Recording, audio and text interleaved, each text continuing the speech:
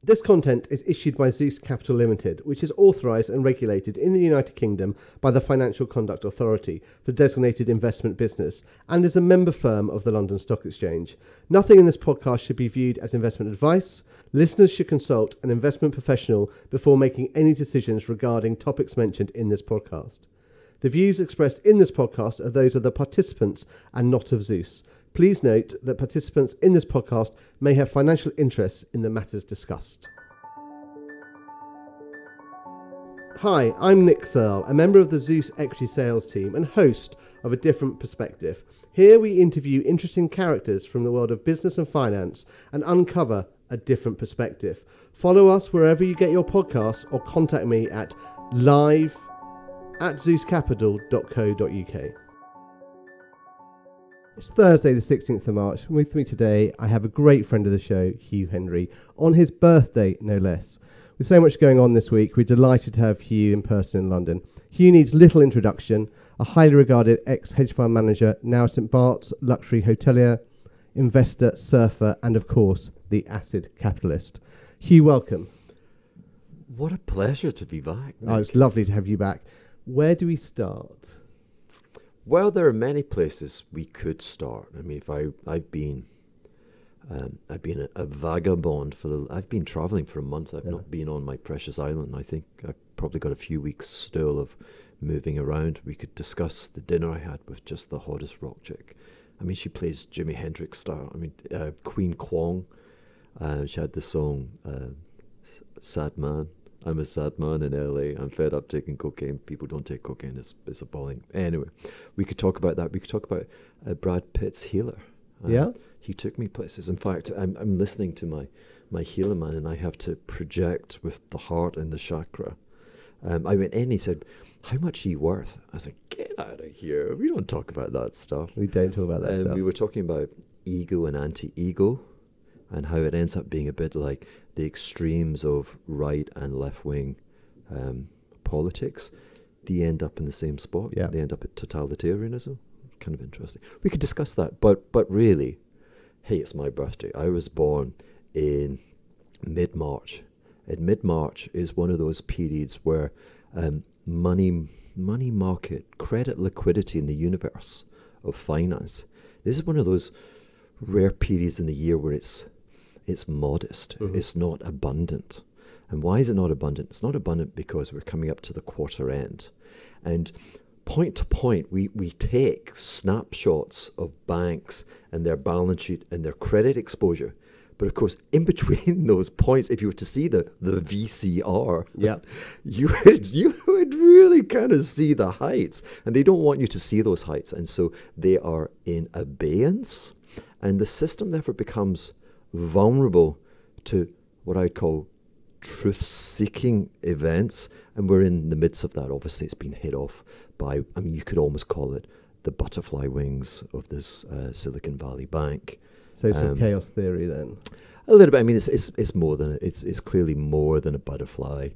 And I think I was alluding to, in one of my exchanges, we're in the heart of the city of London. There's a lot of classic scholars, and one of the terms out there is a nomen is a nomen, that the name of the messenger actually tells you more than the message itself sometimes.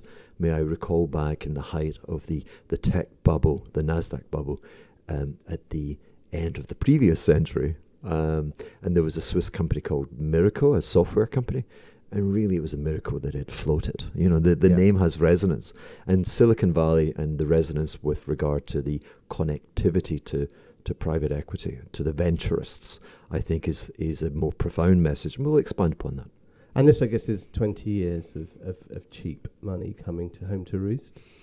Well, this is the aftermath of the engagement, the reaction to the great financial crisis of 2008. So let's call it 15 years. I mean, obviously there was money before that, but let's date it from kind of March 2009. Yeah. Again, yeah. We are on the 15th anniversary thereabouts of the initiation of American quantitative easing. Indeed. Now, during that great financial crisis, you famously said on Newsnight you recommend viewers to panic. Should investors be panicking now? I panicked yesterday. And that took the form of selling. I have a self-select pension fund. Yep. And actually, I think I'm getting closer to being able to get my hands on it. You know, the George Osborne made changes. The Tory government made changes many years back, allowing you to get access to to your fund earlier. I'm getting closer to that point. We won't comment, but we all know what age that would be. Yeah, it's largely benign neglect, and I like the convexivity of gold mining stocks, but I sold them all yesterday because I lived, indeed I profited at the end from the roller coaster of 2008. And so one of the things that befalls an asset like gold is that smart people recognize that it has a very legitimate place in portfolios, and therefore it's the last thing they wish to jettison. Mm-hmm. And indeed it's envied by others, and so it becomes a liquid asset. It's something that other people would be willing to purchase. But all that means is that when we get the purge and the intensity of the liquidity crisis, we haven't seen that yet. Well, all we've seen in the past week has been an intensity to hedge a reassessment of the immediate future. We haven't seen the liquidity crisis. Perhaps we won't, but if we do, gold will be purged. I mean, 2008, was that a solvency crisis rather than a liquidity crisis? It was a collateral crisis. These are all collateral crises.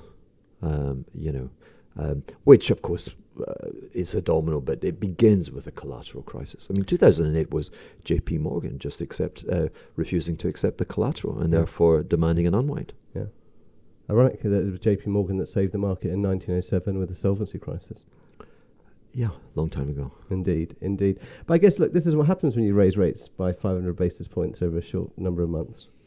Well, I believe I've been vocal as to my horror with regard to the intent, the ambition, and indeed the realization of that tightening by the Federal Reserve, which has then kicked all the other central banks into copying and following suit.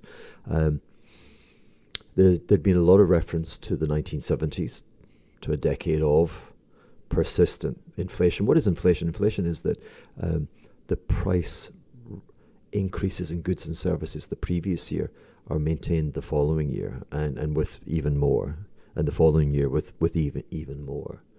And there's a speculation that we're back in that sort of environment. I reject that because, let's keep it simple, folk. Inflation is a monetary phenomenon, and there's not enough money. In fact, I see money contracting. You need money to be expanding in order to have the lubricant to support that additional 10, 15, 20% in terms of the money transaction to commit to the same level of goods and services. That's not happening. We know it's not happening because discretionary goods and services, people are cutting back on that. So 1970s references to Paul Volcker. So the Federal Reserve ultimately took rates to 20, overnight rates to 20%, the Fed funds rate.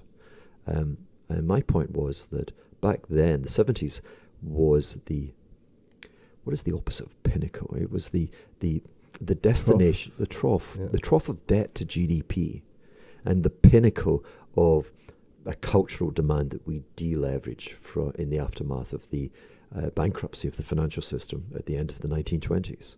So we had 40 years. Cultural movements of that significance are slow, but by the 1970s, debt to GDP was, let's forget decimal points and round to the nearest. It was 1x GDP. So 1x times 20% Fed funds is 20. Fast forward 50 years to today, and 4x debt to GDP times 5% Fed funds rate, we're back to the heights. I would say the heights of absurdity. But things break. And this is why things are breaking. Yeah. Rates are punishingly high. So what does Jay Powell do now? Is he paint himself into a corner? Well, he did create this corner. he created this corner through the fibbing with regard to quantitative easing.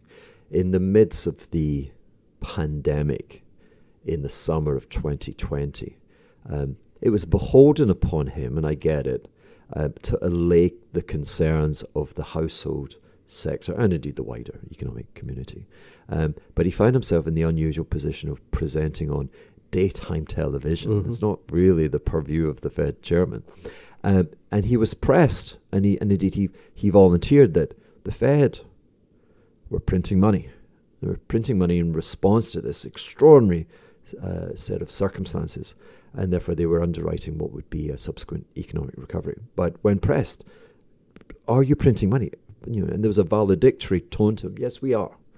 That just wasn't true. However, it sticks. And having been the author and having been very insistent that he was printing money, he therefore took ownership of the higher prices. Now, the higher prices for goods and services are a result of an extraordinary supply-demand imbalance created by an extraordinary pandemic. Really nothing to do with... Again, which started in March. Indeed, ended up with the profound mark-to-market painful period was essentially the kind of Monday or Tuesday of next week. It's the third weekend is when the liquidity systems is at its most kind of stretched. So Jay, having made that bold and I think fictitious claim, therefore took ownership of it. And so institutionally, the Fed, if you will, is, I think, sacrificing the economy on a cross of trying to restore its own credibility. And I find that awful, unforgivable. So what do you think he does? He raises rates. I mean... so we continue to break things? We break until you actually get the liquidity crisis. Yeah.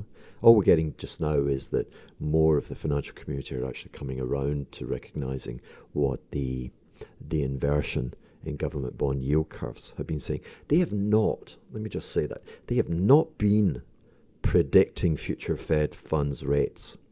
They've simply, to my point, been saying, we're effectively at 20% rates and we will break. The financial plumbing is it's shuddering, if you will. Something's going to break, okay? And therefore, we are hedging for, we don't know what the breakage will be, but we know the consequences of the breakage, and we are hedging. We're not predicting Fed funds. We're hedging the aftermath of the Fed's blindness or its conceit. So SVB then was a canary in the coal mine? Very much so. So the nomen as a nomen, I've spoken at large. I use this word conceit, the conceit and arrogance, that most of the travails, most of the pivot points, these extreme reversions and expectations come about because in the preceding months and years, there is the conceit and arrogance of well-formed arguments. Going into the great financial crisis, the conceit, but indeed the well-formed argument was that a geographically diversified portfolio of American mortgages was riskless because we had not the occasion, we had not the data set that would suggest that nationwide US house prices would fall. And that led to enormous risk-taking because it was deemed to be, you weren't risk-taking until it was revealed you were risk-taking. So that was the conceit. The conceit this time around has been the willingness of significant economic agents, notably large institutional investors, and their mad scramble into the world of private equity. And the private equity houses themselves are... Colluding is one of those kind of funky words, but there's a consensus amongst them that they would... Well, they've kept the status quo. They've kept the wheels spinning for themselves. Yeah, they haven't marked to market in the aggressive manner that we saw in the markdown in the value of Facebook, Snap. I mean Netflix. How wonderful to be able to mark your own homework when the market is falling out of bed. Well, and what they say is, if we could do time travel and go back, what's the asset that you would buy? Yes, U.S. equities, but what's the generic asset that seems to do well independent of the sovereign domain? And that would be property, commercial property. property of all sorts. And what's unique about property, and it may be that, of course, in downturns, that the number of transactions is less and less, and therefore the strain or the clamour for mark to market is resisted, and therefore you can ride it out. So I suppose there are fewer transactions to actually get a true price. Yeah, and maybe that has facilitated or has allowed you to retain the investment. And so perhaps that's the argument that they've been having with private equity. That, hey, we know where it is, but let's not. Yeah. Where are all the customers' yachts? Let's not tell the customers. Yeah. Now, SVB, and also there's a very marked amount of carry in those funds for the principals as well. Well, I know where the principals' yachts are. They're in St. Bart's. But again, where are the customers' yachts?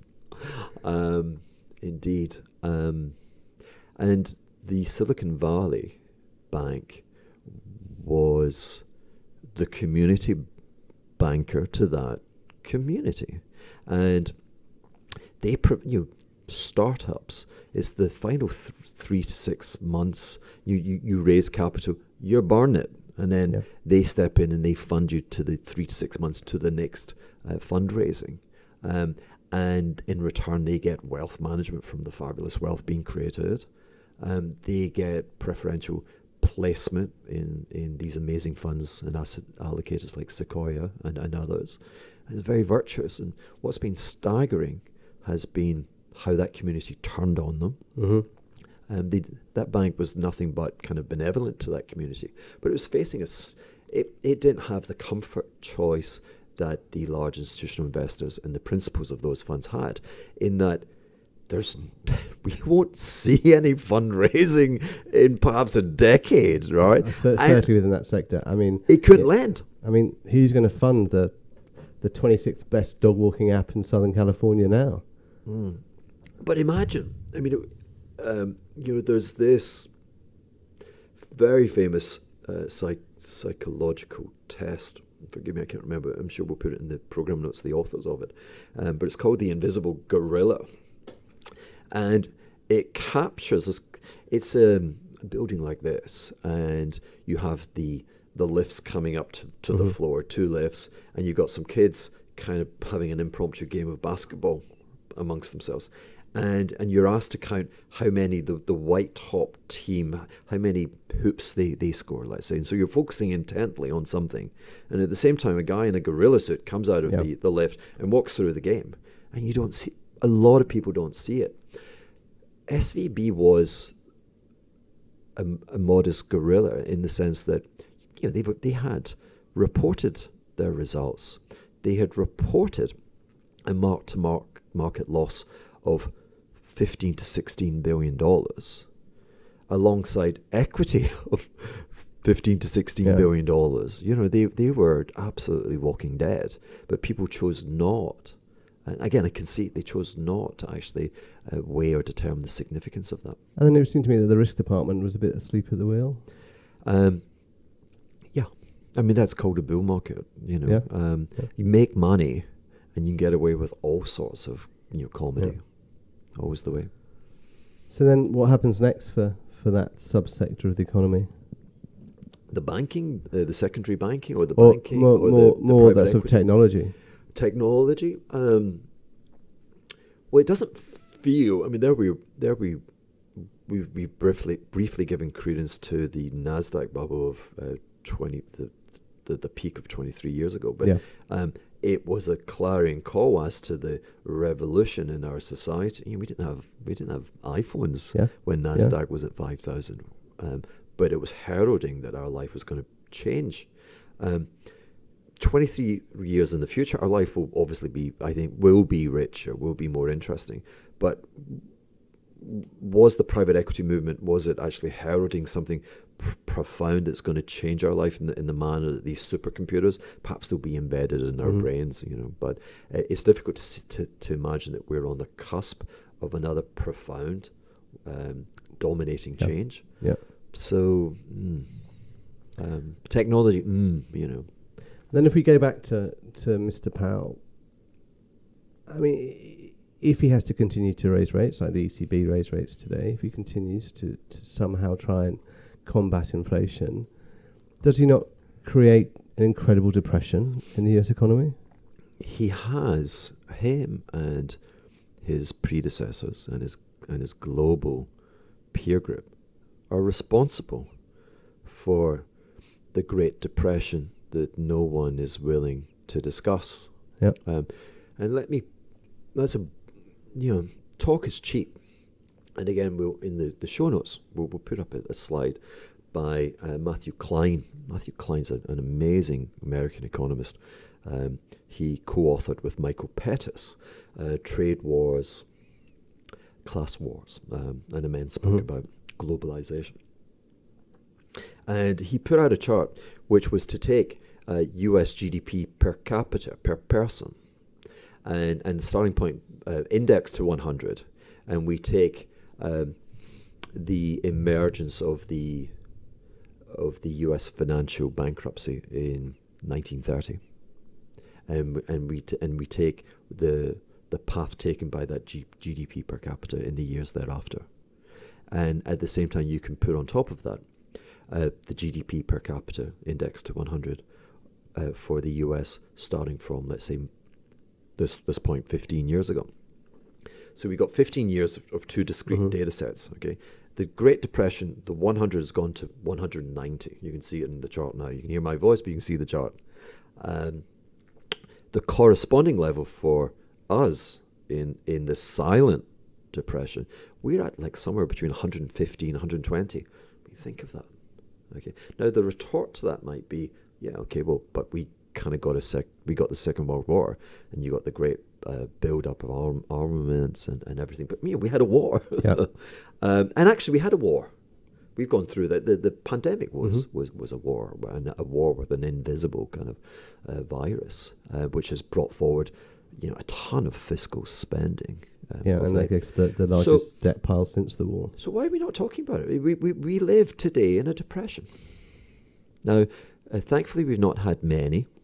I want to say 1830. I want to say 1870 to 1890, 1930 to 1950, and now 2009 to X in the future. So, but we haven't yet seen unemployment move.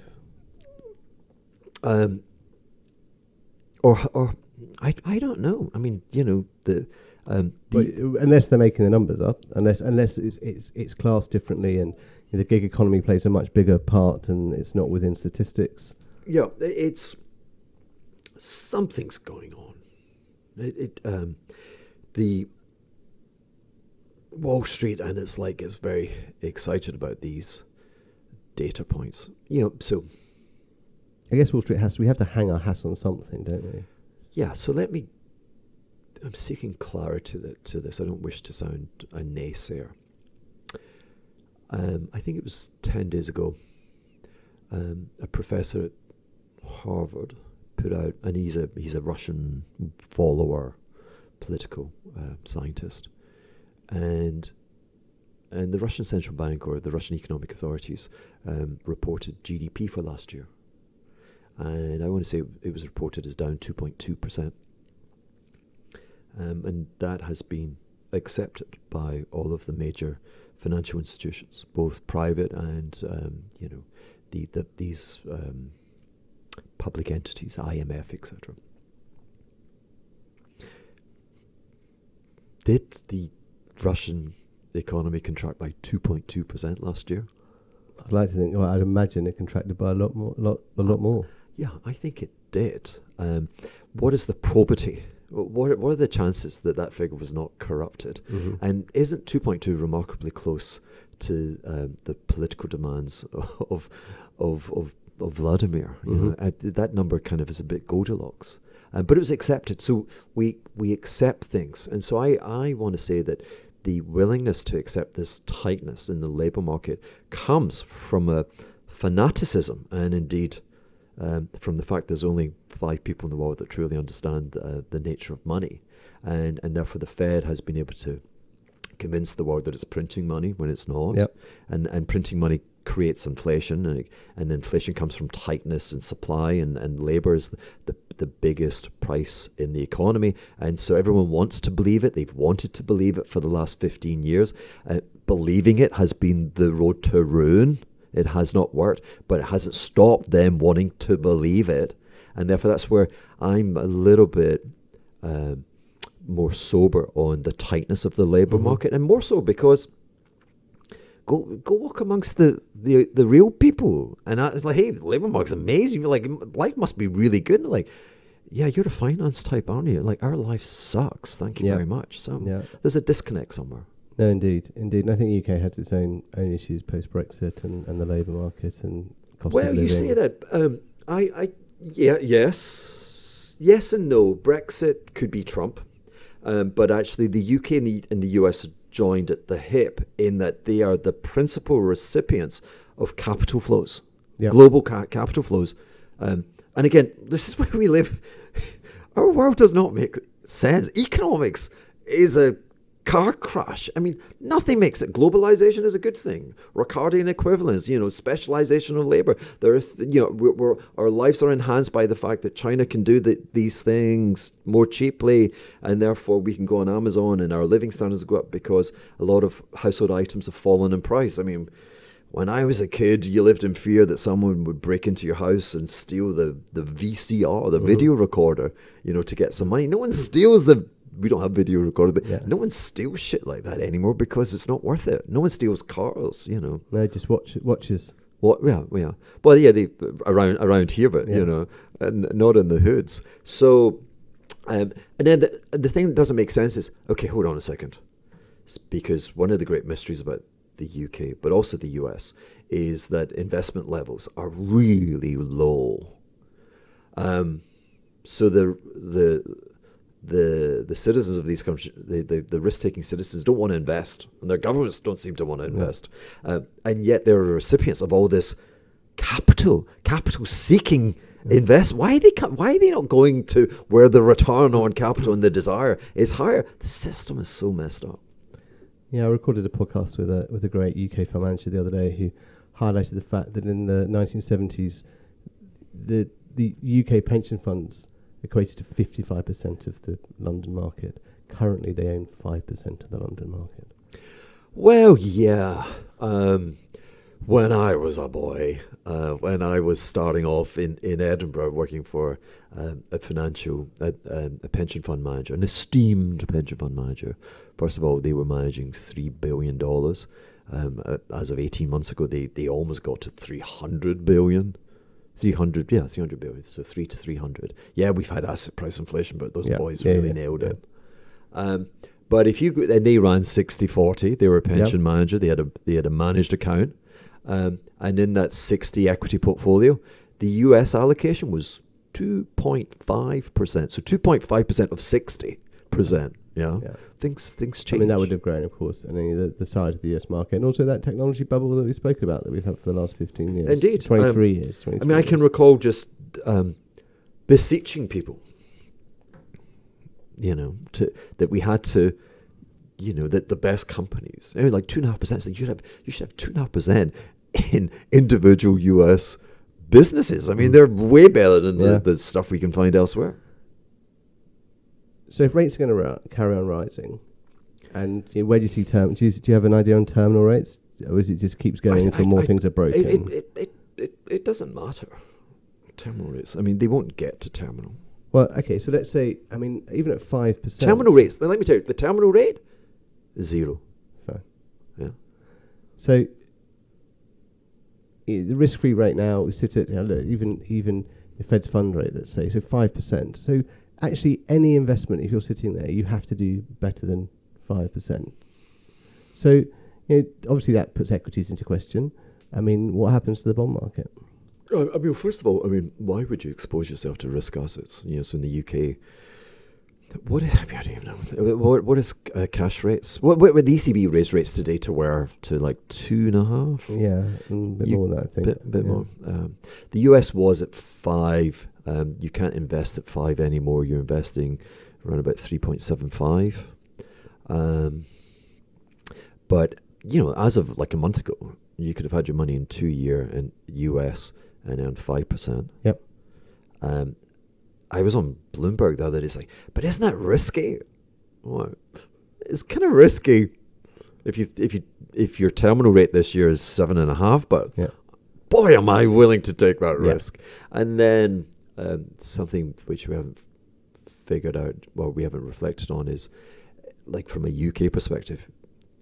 That 5%, to put it in perspective, that could be in an unhedged dollar position, and I think you'll make money in the dollar as well. So everything else, and then you've got like just this. You've got so much ammunition if everything really comes off. I mean, believe me, I want to buy stuff. Yeah, indeed. So you asked about bonds, government bonds. Oh my God, I love long dated. Why do I love long dated government bonds, US government bonds? I love it because owing to the duration, there's an implicit leverage, like the price response is way greater. The amount of 2-year or cash money that you'd have to own to replicate that via leverage wouldn't be feasible for the regular Joe with his SIP or with his investment product. It would be available via an ISDA for a hedge fund. And why do I like that? If we look at the tilts, the TLT, the iShares, the ultra long treasury, so it's kind of duration greater than 17 years. It was subject to the most profound mean reversion. 18 months ago, it traded at 180, and before our dear friends in Silicon Valley blew up, it was trading like 95, so it halved. It was trading 15-20% below the 20-year moving average. So let's do something silly and say that you'd received no income or ignore the income from those treasuries. You've actually lost about 15 to 20% over the last 20 years owning treasuries. Now, you haven't lost because you've been compensated by a carry, but your return now has been reset almost to zero. And again, remember what I said to you earlier. The last 15 years, the progress in US GDP per capita is dramatically trailing what was experienced during the Great Depression. This is preposterous. This is an opportunity. So for me, government bonds, is particularly the American variety, represent where the S&P was in March 2009. You didn't want to buy it, but you had to buy it. And then finally, I want to say, remember I was saying to you these capital flows coming into the US and the UK, and they principally come from these large continental countries, China, Asia, most of Europe, that play a beggar thy neighbour game of persistently producing trade surpluses. And that comes from taking potential demand out of their economies, transferring kind of wealth from their household sectors to the centre, and then transferring it into the US and the UK as a means of controlling currency, again, to deliver economics again is not meant to deliver persistent trade surpluses. Something is going wrong with the system when that happens. But those persistent trade surpluses and their capital flows are the mechanism which transform mean reversion into the most amazing profit opportunities. No, I get that. Speaking of mean reversion, last time you were on, we had an interesting conversation about crypto, and you said there would be a time to buy. And I know that you've been quite vocal on Grayscale. Yeah. What's your thought there? So Grayscale is filthy in terms of, I have to be very careful with the adjectives I use. I am no great advocate of those promoting that scheme. Why? Because they charge a 2%. Who in God's name would charge 2% AUM? Which is for a passive strategy. Now, that everything has context, and they were afforded that great rent because it was desperately difficult for institutions to gain exposure to Bitcoin, and Bitcoin was surging in value, in price. Value, I don't know, but in price. And therefore, they were one of the only means to get it. And such was the clamour for that exposure, the greed, if you will, that it's an investment trust, or in the US vernacular, it's a closed-end fund. And it would trade at a lofty premium, more like 40%. Yeah. And actually, that's sort of a scarcity premium, isn't it? Because, scarcity. But then it became very reflexive, because there's a labeling of, what is the labeling? Let's call it, the labeling is not professional investor, but let's call it a professional investor. Yeah. You could go to the trust, and you could ask them to issue new stock, and they would vest in you. They would effectively, you transfer your funds, they would buy Bitcoin, and in 6 months' time, you would then receive the stock. So that's a little bit like the Sprott Uranium Trust. Probably, you have a sort of open tap. Well, yeah. But what that means was you were buying Grayscale at NAV when it was trading at 40% premium. Yeah. And that was just, that's where I've had interviews with Kyle. Was it Kyle Davies from the Broken 3 Arrows Fund? And all my friends were playing this game, but you were very cautious with how much you would feed the beast. And Kyle and his gang came in, and they just went so super crazy. And the NAV, so the holdings in Bitcoin for Grayscale, I think at the peak reached 70 billion, 60 billion, 60 billion. And remember, the problem was, it was like a snake swallowing an elephant. There was a 20 billion lump from Kyle and gang. Okay, and we all knew in 6 months' time that would be put onto the market to capture the arbitrage. Yeah. And at the same time, we saw that there was a Canadian ETF launched. There was the futures launched in the States. Yeah. The scarcity in terms of the means of gaining exposure, there was no scarcity. Okay? Yeah. So who was going to buy the 20, Yeah. And so what we've seen, of course, is that rather than trading at a 40% premium to NAV, it trades at a 40% discount. And we've seen the best part of an 80% contraction in the underlying asset, namely Bitcoin, Ethereum, etc. So today, again, I'm desperately eager to buy things. Why am I desperately eager to buy things?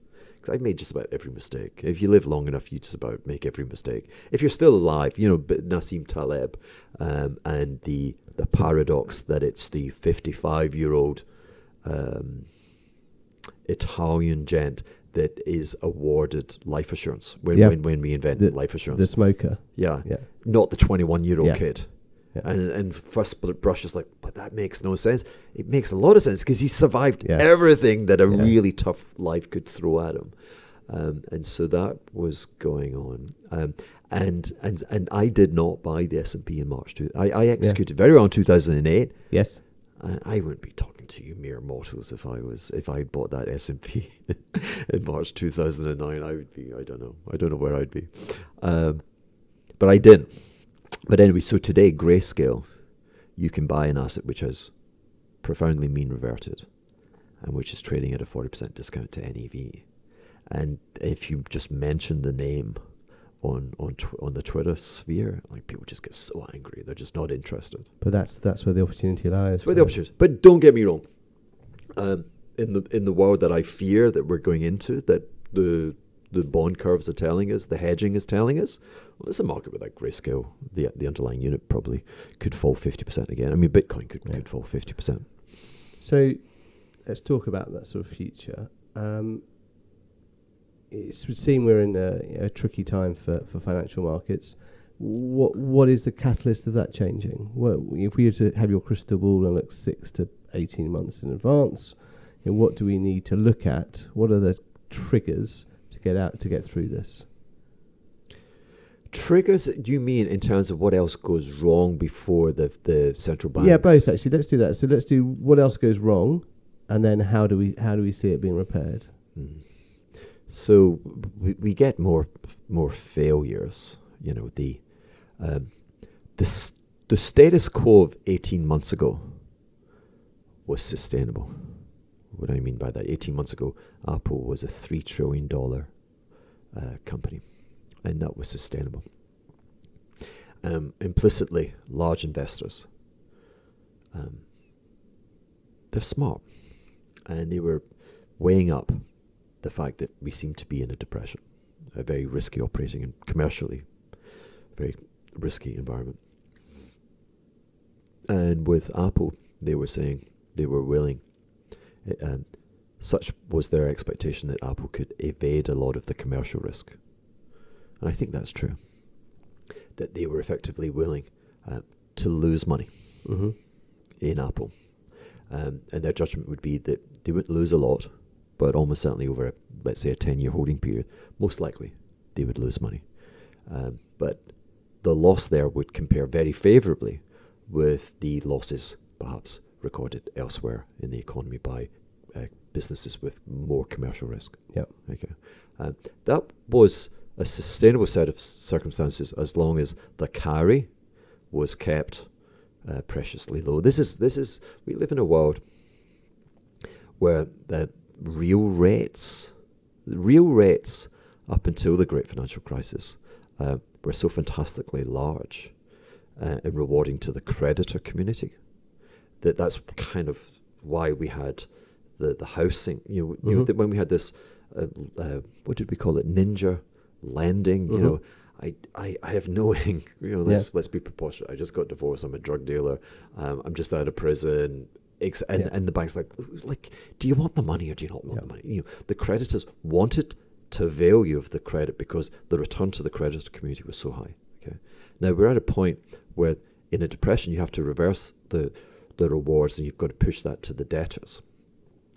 And I think that means we need negative real interest rates. And I think really that was the purpose of quantitative easing, to create negative real rates, which put a rent on the creditor class, and actually you create an income for the people who are going to revolutionize the future, and indeed consumers, and how we've got this deficit of potential demand, and how we solve that. So a long way of saying that, you know, we created a construct which could only survive with a carry of zero, nominal carry of pretty much zero, and a negative carry in real terms. That's the financial repression, and we would need decades of that, and we would right the ship, and I still believe that's the case. And then we had the Fed folly. Yep. So the Fed folly breaks things. We have commercial property. So Silicon Valley crisis was always imminent. They're unmarked, marked to loss, or whatever that term would be, versus equity. They had no equity. Yeah. But it was a fragile but sustainable equilibrium as long as the deposit base was fine, and then it wasn't, and therefore they had to mark. And you have that commercial property is fine unless there's a liquidity moment, and properties do hit the market, and therefore there's the revelation.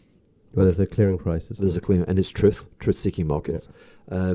I get with the Silicon Valley et al. Funding. So the funding from the VC guys has come to a halt. Yeah. The life support from the bank now is over. I don't think HSBC is going to be extending its credit to that space. So we will see a collapse in startups and technology firms because these won't be able to get the funding. I fear so. But the knock-on for that will be the need to have greater clarity and truth in the mark-to-markets for these enormous venturist funds. Yeah. And that's a lot of GDP we've just discussed. We've discussed commercial property, the VC world, the private equity world. Then I mean, I can't quite quantify it, but we've been discussing, it started in Japan, but we know it exists within our fold in the UK and elsewhere, the zombie companies. Mm-hmm. Zombie companies, again, were sustainable as long as the carry was zero. Yeah. The carry's 5, the ECB's raised rates, probably the Fed will raise rates again. Yeah. We're breaking things. So the steps ahead is just the witnessing of things breaking. And a liquidity event will force the hand of a Federal Reserve that doesn't want to cut rates. They will cut rates. Now, there's wider implications. And again, we come back to globalization, and we come back to this. I'm very mindful. I listened to a podcast, and I give it. I paid $70 to subscribe to a podcast. Grants? No. Michael Pettis and Matthew Klein. I find they have genius. And the speculation, and Ray Dalio talks about this as well, like it's funny, he talks about like with a cadence of 70 years, give or take 25. Yeah. Give or take 25 years is quite a wide variance, but I'm sympathetic to it, where the whole system needs to be, the monetary system has to be re-engineered, and I think we're getting closer to that. So the re-engineering of the monetary system, of the fiat monetary system, if I take the Pettis and Klein view, is that the US and the UK have to emulate what Europe, and more specifically what China does, which is to discourage capital flows into their community, because those capital flows have effectively destroyed entrepreneurship and capitalism, and they've turned their citizens into speculators, because the only thing has been rising asset prices. And rising asset prices over the last 10 years now embody a lot of fictional wealth. But now fictional wealth is not motivated by avarice, not motivated by trying to pull the wool over people's heads. We introduced a lot of debt to GDP. It's gone up, and that exaggerates the potential of GDP growth, and that exaggeration creates mark-to-markets which are too high, and that gets unwound. So essentially the US and the dollar have to volunteer, have to get, there's got to be a kind of a sovereign heads of government type thing. They've got to kind of work out, I hate Bretton Woods. I think Bretton Woods was nothing. Bretton Woods simply was something proposed, didn't really work. Private sector worked it out and created the euro-dollar system. Euro-dollar system is in retreat, which is why I'm very fearful. That's why I was very fearful of the Fed. The Fed do not measure the creation of US dollars out with the sovereign state of America. They seem not disinterested. And I think that in terms of the quantum of new dollars created offshore versus onshore and within the domain of the Federal Reserve, I think it's like 2 or 3x offshore what it is. And so now we know that onshore money supply is contracting, and offshore I think it's been increasing. Contracting for 2 years. Again, that's why I'm fearful. That means there's a profound shortage of dollars. That means the dollar's going to go rocketing higher and higher, and then ultimately I think the heads of state is all about how we bring the dollar down, and that's done by discouraging speculative capital flows into the US and the UK. I think. Interesting. What sort of timeline? How does that actually play out? It's the Hemingway. Is it Hemingway? It's the bankruptcy thing. Slow, quick, and we've just introduced one Q-tip. We've just gone quick, and I think there's quick. So look, it's very, very interesting times. Then I mean, I guess we all look out for further collapses and more issues and breaks within our financial environment. Well, indeed, but that's. Anyone listening going, God, I've listened to all this bearish nonsense for 15 years, and where would that have got me? It's not that bearish. I mean, last time you didn't want to buy anything, and now you're thinking about buying things. So I think that's a 180 degree turn. I'm long that TLT at 95, and if we get a 50-60% from the highs in the S&P, oh my God, I'd be buying it. I'm buying. I mean, when I say I'm buying, I'm intellectually buying. I'm going to take a big comeuppance with my real estate investments in St. Bart's. Now, again, I try to get myself out of some danger in that I believe by offsetting some of the risk. Simply that domain I will see hostage to fortune. But I don't believe it's leveraged. There are only three French banks who will lend you against the collateral of land there, and mostly transactions are done via disposals elsewhere and equity.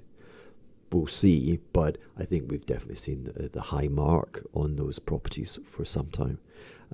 But yeah, I would have some grayscale.